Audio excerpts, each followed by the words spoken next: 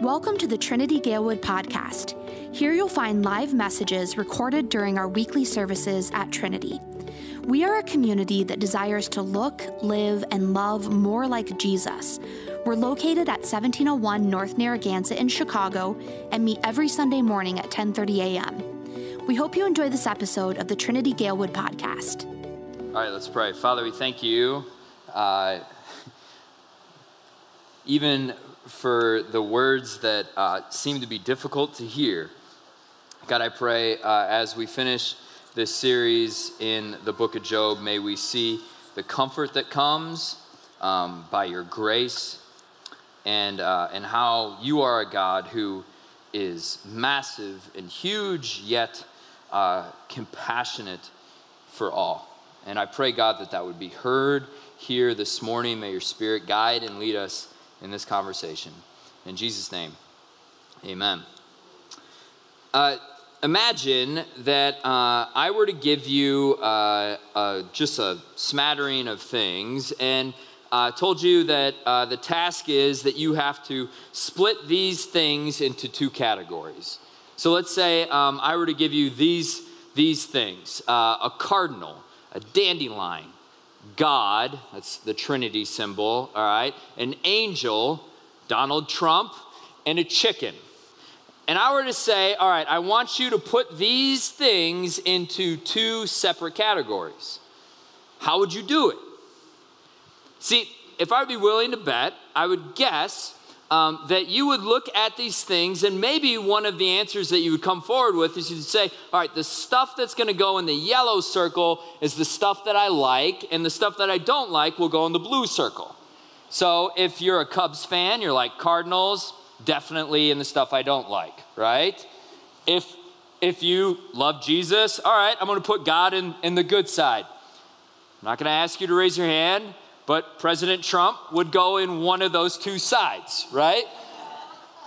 And maybe that's how you would divide these things. You'd say, all right, the things that I like and the things that I don't like. Or maybe another way that you would do that is you would say, all right, the things that are human and the things that are kind of not human. That being like, okay, maybe God and angel sort of thing. Not sure if I put Trump in the human category or not.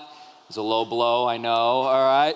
And then cardinals, animals, all those sorts of stuff in the other one. Or maybe you would put the spiritual things in one category and the not so spiritual things in another. I bring this up for the point of this. That if Job, and I would argue the fathers of the church, historically, the Bible, would look at these two circles, and if they were given these kind of weird random assortment of things, there would be a clear distinction, something that they would see. In fact, what they would split would be this. They would split it like this, that there is God in one category and then everything else. You might say, wait a second here, Pastor Dave. I know my Bible. It says that I am created in the image of God. And I get that, and I would certainly say that we as human beings bear the image of God, and we are unique inside of his creation. But it's to the point that I'm making here, that sometimes we place ourselves in this category of where we think that we are God. And we see, and we fail to see rather, this distinction between God and us. And today, my prayer would be, as Job would find out at the end of his letter, my prayer would be that we would find comfort with this truth, that God is above and beyond what we can imagine, but that also we would comfort others with this message as well, because at first glance it seems to be rather harsh. Today we finish our series. We've been talking now for 6 weeks on the book of Job. If you don't know who Job is, it is literally the title of a book in the Bible in the Old Testament. Some people would say it's the oldest book that we have in the Bible. And in it, we've been listening to the wisdom that Job gives us. In fact, that's what it's classified as in the Bible. It's known as a book of wisdom. And what we believe is that it's teaching us how to walk with God in the storm. And if you've attempted to read the book of Job, you've probably gotten through the first 3 chapters and you've been like, man, this is some pretty interesting stuff. I really like this dialogue. And then there's a whole big section when you're like, I am so confused. I have no idea what is going on, which is the majority of the book. And then we get to the end of it. Well, if this is your first week here, you came on a good Sunday because we're at the end of it, all right? But let me catch you up on where we've been so far. Because what we learn is that Job is a man who is known as a big deal. Literally. He's a big deal. He's the most known person in the East is what we read. Many leather-bound books with his names, all right? Job is a guy who not only is a big deal, but he is a devout follower of God. And then what happens, we read, is that Satan comes forward and he says this to God. He says that, does Job fear God for no reason? Have you not put a hedge around him and his house and all that he has on every side? You have blessed the work of his hands, and his possessions have increased in the land. What Satan is saying to God is that the only reason that Job follows you is because he has a really great life. The only reason he believes in you is because everything has gone in his favor. So God says, all right, let's see. And so suffering comes in Job's life. He loses his wealth, he loses his family, his health begins to deteriorate. He has friends that come to him and offer him some really poor advice. In fact, we skipped over this, but there's a strange moment where his wife comes forward and she says this to him. She says, do you still hold fast your integrity? Curse God and die. It's great encouragement. But Job said to her, you speak as one of the foolish women who speak. Shall we receive good from God, and shall we not receive evil? In all this, Job did not sin with his lips. So from this moment forward, we get into 35 chapters, literally 35 chapters of friends coming forward to Job and offering all kinds of advice. Moments of Job lamenting and crying out to God. The friends are convinced that Job deserves this suffering, that he's got some kind of secret sin that hasn't been revealed yet. But Job's like, that's not what this is all about. And he continues to cry out. He continues to come to God. He does not curse God and die. And then God shows up. After all of this, finally, God Almighty appears. And it's interesting because God appears not in an Uber or a Lyft, not on a cloud or as a human being. Instead, he appears, as we read in Job's writing, as a whirlwind. This massive storm, literally a whirlwind that comes forward. And it appears to be incredibly destructive at first. And just like that idiot who has their cell phone out and is like, oh, here comes the tornado, right? We'll see how close I can get to it. We see that what appears to be very harmful, dangerous at the beginning, actually seems to bring some great comfort for Job. And I hope that as we hear God's response, you would have that same reaction as well. Because God begins this way with Job. He says, who is this who's darkened my counsel, who's come to me asking all of these questions? Job wants answers to the question of why am I suffering? That's what Job wants. Tell me why this is happening to me. And God responds out of the whirlwind this way. He says to Job, I will question you, and you make it known to me. God speaks and he says, I'm not going to answer your questions. Instead, you're going to answer my questions. And this is what what God says to Job. He begins. He says, Job, where were you when I laid the foundation of the earth? Tell me if you have understanding. Who determined its measurements? Surely you know. Or who stretched the line upon it? God begins by asking Job, where were you when everything was put into place and being? He continues on. He says, where were you when I laid out the borders of the sea? When I determined that this is as far as it's going to go? Where were you when the sun rose? Do you have the ability to command it to come up every single morning? God says. He says, have you seen the storehouses of hail that come into all of creation? Or even, have you held the Pleiades, the belt of Orion in your hand, God says to Job.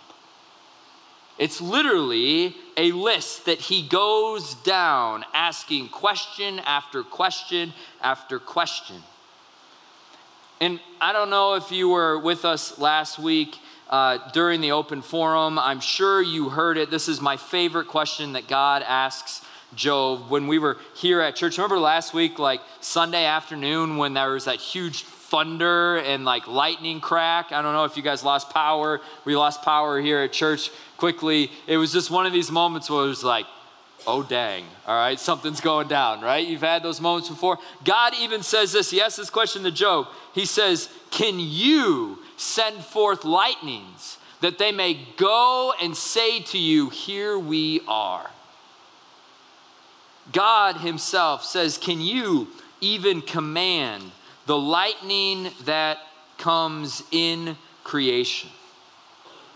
See, it's in this moment that God is identifying the big and the small of all of creation, all of the things that have been put into place, from the beauty of the creation to the bigness of it, and even to the complex and small.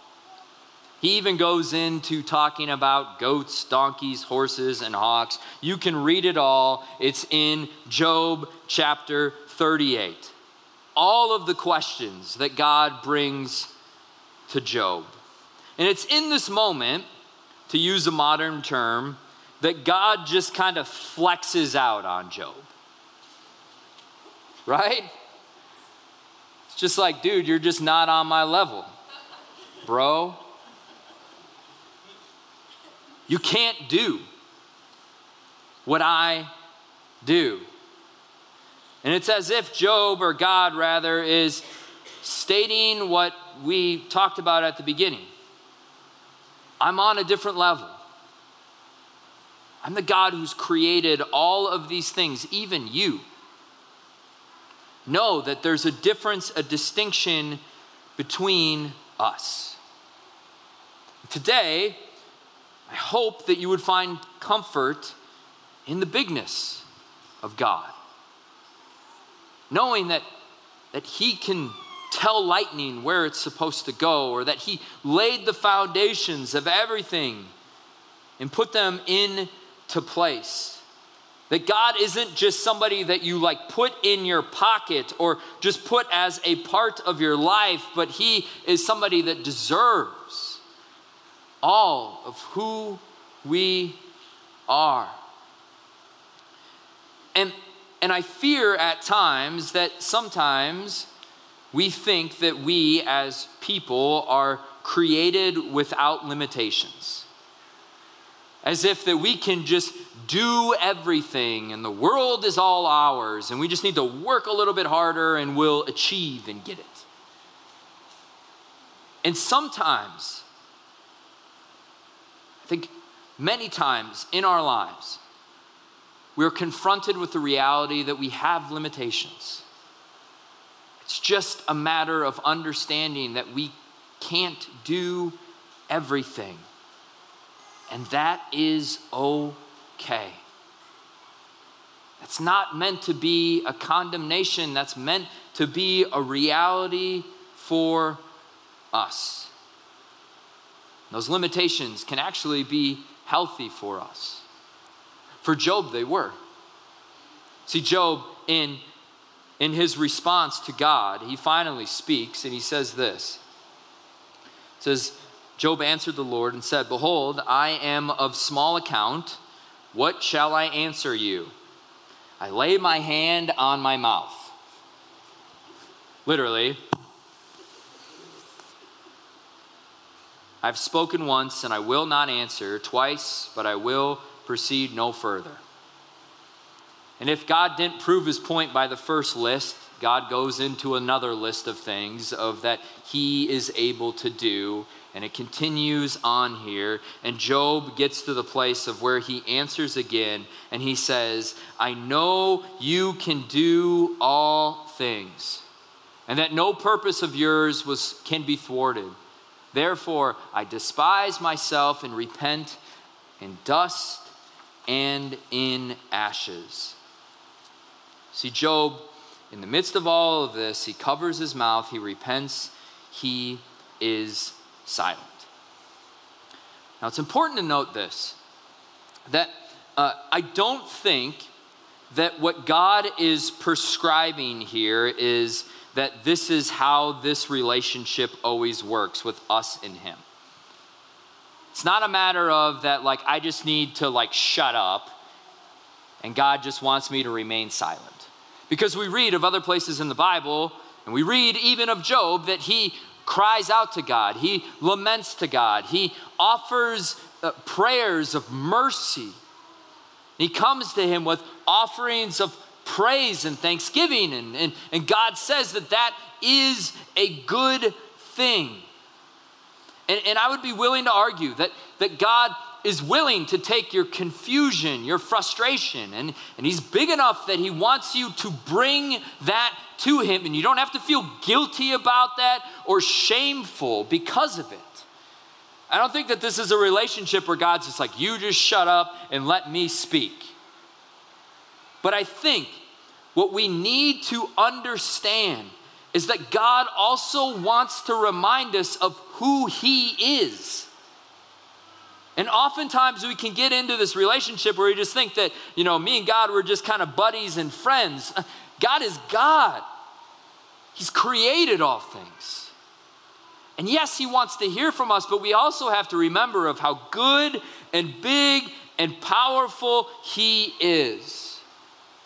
And this comes out in the midst of suffering and struggle in our lives often. I get this because in those moments, in the moments when things become difficult and tough, in fact, the moments that Satan had tempted Job with, remember from the beginning of the book, that the only reason that Job follows you is because things are easy and good for you. And in the same way for us, when we experience suffering, struggle, pain, we too are in the midst of that place. And I would be willing to argue that in those times, when we're searching for the why, we just want an explanation. Sometimes the best response can be just silence. Silence from the point of being willing to trust. I remember when Malachi, my son, was about 3 or 4 years old, and he absolutely hated learning how to swim. I don't know if you've had this experience before, but he was just one of those kids that he hated having like water in his face and eyes and stuff like that. And so we signed him up for swimming lessons, and we were down in Hot Springs, Arkansas, where we were living at the time. And I remember like Gretchen going to swimming lessons and just telling me Malachi just like sat on the side and he didn't do anything. I was like, boy, that's a waste of $30. And so as my personality type, I was like, I'm gonna fix this. We're gonna deal with it, all right? And so we set out one day, and we went to the YMCA, and I was like, I'm gonna teach Malachi how to swim.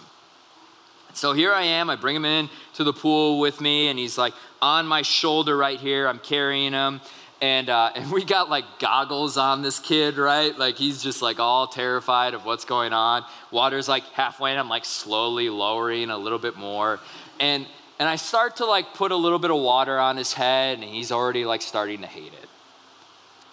And then I had a friend who had told me that, you know, one of the best tricks that you can do is to take the goggles off of the kid, blow in their face like really hard, and then just dunk them in the water.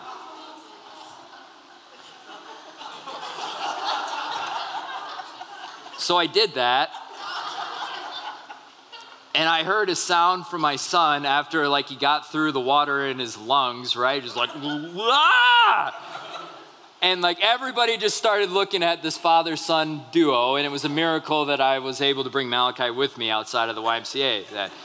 And I had another friend who told me that like all you gotta do is just throw your kid in the water and they'll kind of figure it out, right? Well, I'm not that dumb. So this whole thing was going on, and it was just this like exchange of where I was like, son, like, I know this is really strange to you. You're gonna be able to put your head underneath the water. You can't open your mouth and breathe it in, but you're gonna really enjoy this at some point in time, all right? And it's gonna feel really good in the summertime. And as a young kid, he wasn't able to express to me the frustration, the fear, the anxiety that he was experiencing in this moment. And I was getting frustrated as a parent, like, we're gonna get through this and we're gonna figure it out. And I remember being in the pool that day, and this thought came to my mind, and truthfully, it's been a thought that I have used as a parent with my kids over and over and over again. Because what I realized is that in that moment, Malachi, of course, was terrified to put his head underneath the water and to swim and all this sorts of stuff. But what was really frustrating for me as his parent was that he was doubting me. And so I remember looking at him, and just as a young kid, I told him, Malachi, do you trust me? That's all I kept saying to him. And I'm here to tell you that didn't work that day. But it is something that I continue to tell my kids over and over and over in the anxieties and stresses and fears and suffering of this world. I just keep reminding him, do you trust me on this? Do you trust me that I'm not going to put you in a place and a spot that is going to put you in great danger and harm? Yes, you're going to experience suffering. Yes, you will experience pain. It's going to take some time to figure out how to hold your breath underneath the water, but I want you to trust that I know what's best for you in this. And as I think about the story of Job, I think about this relationship that is going on here. And yes, Job's suffering is nowhere compared to my son learning how to swim. I get that's a big difference here. And I get the fact that when you think of the suffering and pain that has happened in your life and the stuff that you question God on, I know that it's more than you just want a nicer car or a bigger house. I recognize that there have been things that have happened to us in this world that are severe and deep, and our questions of why are justifiable. But I cannot reason it without the thought of God just saying to Job in this moment, were you there when I created and laid the foundations of this earth? Did you make the sun rise today? And God says those things as a moment of saying, do you trust me in this as well? Yes, he is flexing out in this very moment with Job. But I get it. I understand. You might say, you know what? I don't really like that. In fact, what you just touched on is the reason that I believe this whole God thing is just kind of silly. Why would a God allow such horrific things to happen to me and my family? I've had people that is what holds them back and think that what we're doing here today is absolutely silly and worthless. And if that's you today, I'm just really excited that you would spend a Sunday morning here with us. But I want to point to you something that is so beautiful that God slips in the midst of this moment. Because what God is saying to Job is a very profound thing, and it's very subtle.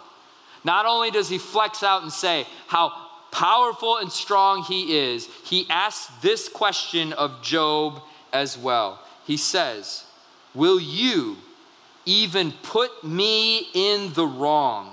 Will you condemn me that you may be right? Will you condemn me, God asked Job, that you may be justified, that you may be right? See, what God asks in this moment, this is so important to hear. I hope you catch this. Literally, God says to Job, must I be condemned that you be justified and made right?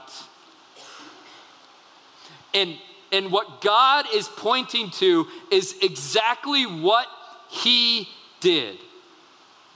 Because thousands of years later, God would take on flesh. God would come into this world.